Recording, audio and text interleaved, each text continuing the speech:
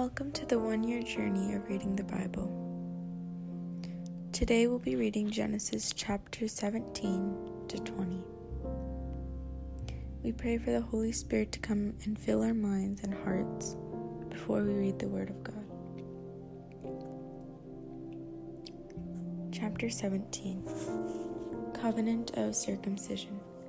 When Abram was 99 years old, the Lord appeared to Abram and said, I am the Lord God Almighty. Walk in my presence and be blameless. Between you and me I will establish my covenant, and I will multiply you exceedingly. Abram fell face down, and God said to him, For my part, here is my covenant with you. You are to become the father of a multitude of nations. No longer will you be called Abram. Your name will be Abraham. For I am making you the father of a multitude of nations. I will make you exceedingly fertile. I will make your nations of you. Kings will stem from you. I will maintain my covenant between me and you and your descendants after you throughout the ages as an everlasting covenant, to be your God and the God of your descendants after you. I will give to you and to your descendants after you the land in which you are now residing as aliens, the whole land of Canaan, as a permanent possession, and I will be their God. God said to Abraham, For your part and you and your descendants after you must keep my covenant throughout the ages. This is the covenant between me and you and your descendants after you that you must keep. Every male among you shall be circumcised. Circumcise the flesh of your foreskin. That will be a sign of your covenant between me and you. Throughout the ages, every male among you, when he is 8 days old, shall be circumcised, including house-born slaves, and those acquired with money from any foreigner who is not of your descendants. Yes, both of the house-born slaves and those acquired with money must be circumcised. Thus my covenant will be in your flesh as an everlasting covenant. If a male is uncircumcised, that is, if the flesh of his foreskin has not been cut away, such a one will be cut off from his people. He has broken my covenant. God further said to Abraham, As for Sarai your wife, do not call her Sarai. Her name is Sarah. I will bless her, and I will give you a son by her. Her also I will bless, and she will give rise to nations, and rulers of peoples will issue from her. Abraham fell face down and laughed, as he said to himself, Can a child be born to a man who is 100 years old? Can Sarah give birth at 90? So Abraham said to God, If only Ishmael could live in your favor. God replied, Even so your wife Sarah is to bear you a son, and you shall call him Isaac. It is with him that I will maintain my covenant as an everlasting covenant, and with his descendants after him. Now as for Ishmael, I will heed you. I will hereby bless him. I will make him fertile and will multiply him exceedingly. He will become the father of 12 chieftains, and I will make him a great nation. But my covenant I will maintain with Isaac, whom Sarah shall bear to you by this time next year. When he had finished speaking with Abraham, God departed from him. Then Abraham took his son Ishmael and all the slaves, whether born in his house or acquired with money, every male among the members of Abraham's household, and he circumcised the flesh of their foreskins on that same day, as God had told him to. Abraham was 99 years old when the flesh of his foreskin was circumcised, and his son Ishmael was 13 years old when the flesh of his foreskin was circumcised. Thus on that same day Abraham and his son Ishmael were circumcised. And all the males of his household, including the slaves born in his house or acquired with money from foreigners, were circumcised with him. Chapter 18. Abraham's visitors. The Lord appeared to Abraham by the oak of Mamre as he sat at the entrance of the tent, while the day was growing hot. Looking up, he saw 3 men standing near him. When he saw them, he ran from the entrance of the tent to greet him. And he bowed down to the ground and said, Sir, if it pleases you, do not go on past your servant. Please let me bring some water to be brought to you, and that you may bathe your feet and rest under the tree. Now that you have come to your servant, let me bring you a little food, that you may refresh yourselves, and afterward you may go on your way." "Very well," they replied. "Do as you have said." Abraham hurried into the tent to Sarah and said, "Quick, 3 measures of bran flour, knead it and make bread." He ran to the herd, picked out a tender, choice calf, and gave it to a servant, who quickly prepared it. Then he got some curds and milk, as well as the calf that had been prepared, and set these before the men, and waited on them under the tree while they ate. "Where is your wife Sarah?" they asked. "There in the tent," he replied. One of them said, "I will return to you about this time next year, and Sarah will then have a son." Sarah was listening at the entrance of the tent, just behind them. Now Abraham and Sarah were old, advanced in years, and Sarah had stopped having her menstrual periods. So Sarah laughed to herself and said, "Now that I'm worn out and my husband is old, am I still to have sexual pleasure?" But God said to Abraham, "Why did Sarah laugh and say, 'Will I really bear a child, old as I am?' Is anything too marvelous for the Lord to do? At the appointed time, about this time next year, I will return to you, and Sarah will have a son."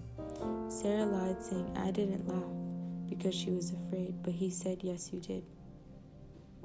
Abraham intercedes for Sodom. When Abraham walking with them to see them on their way, the men set out from there and looked down toward Sodom.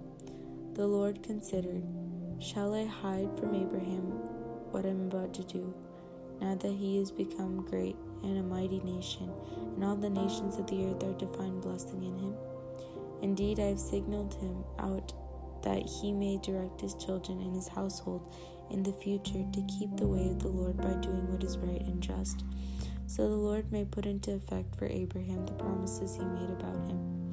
So the Lord said, "The outcry against Sodom and Gomorrah is so great, and their sin is so grave, that I must go down to see whether or not their actions are as bad as they cry against that comes to me.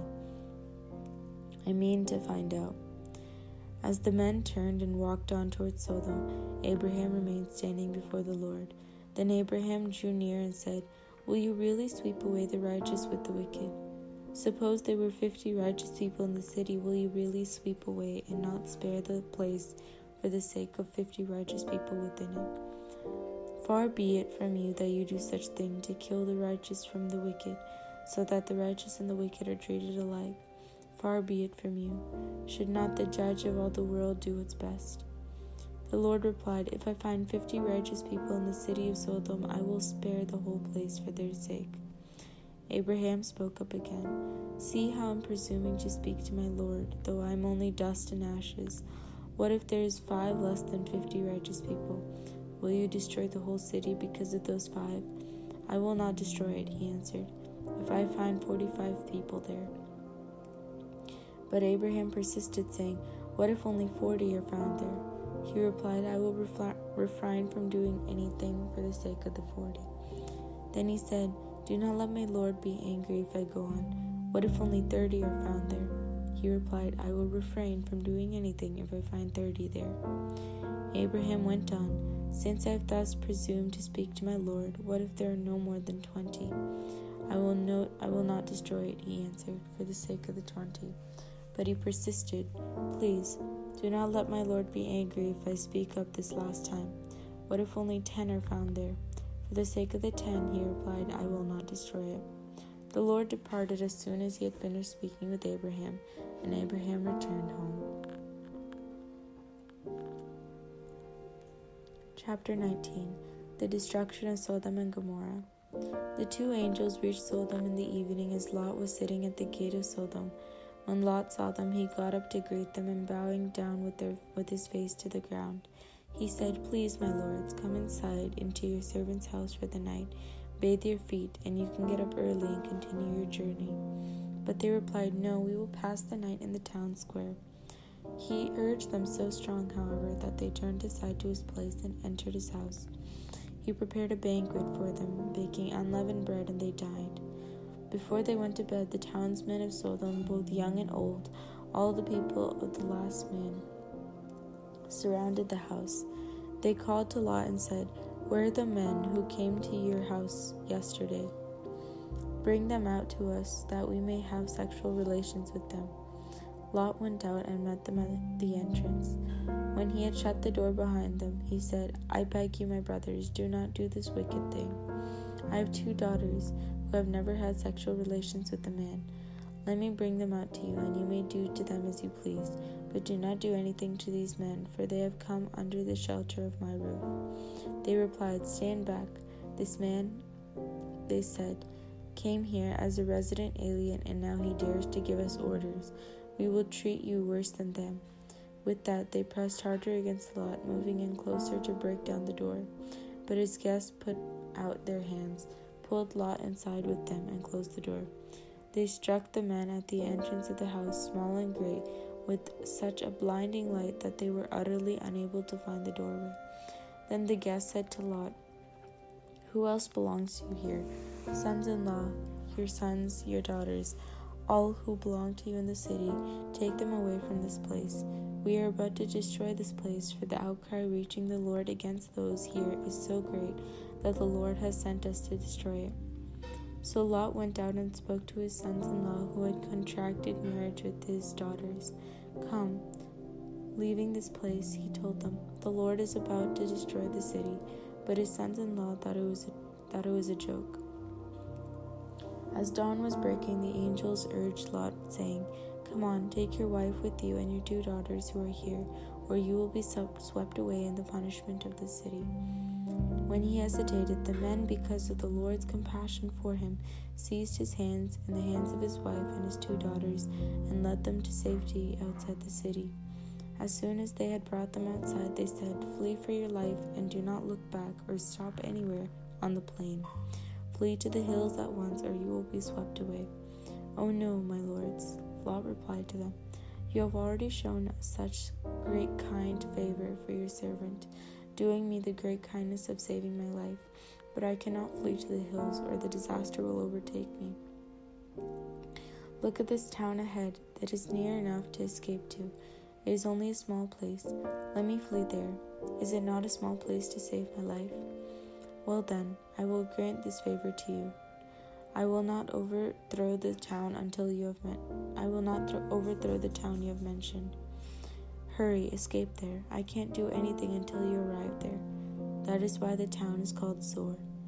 The sun had risen over the earth when Lot arrived in Zoar, and the Lord rained down sulfur upon Sodom and Gomorrah, fire from the Lord out of the heavens. He overthrew those cities and the whole plain together, with the inhabitants of the cities and the produce of the soils. But Lot's wife looked back, and she was turned into a pillar of salt. The next morning Abraham hurried to the place where he had stood before the Lord, and he looked down toward Sodom and Gomorrah and the whole region of the plain. He saw smoke over the land rising like the smoke from a kiln.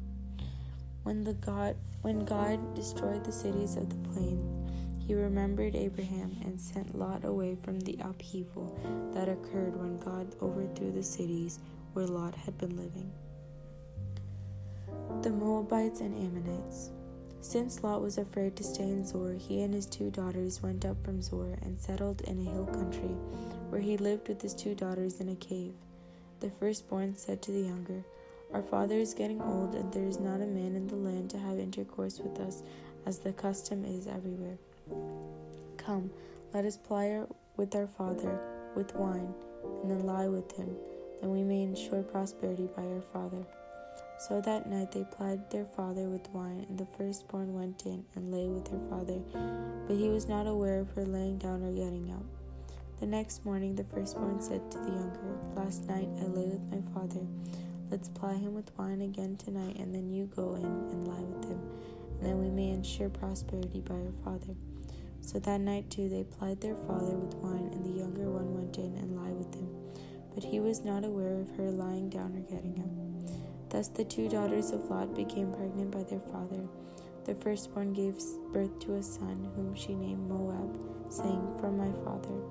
He is the ancestor of the Moabites of today. The younger one too gave birth to a son, and she named him Ammon, saying, "The son of my kin." He is the ancestor of the Ammonites today.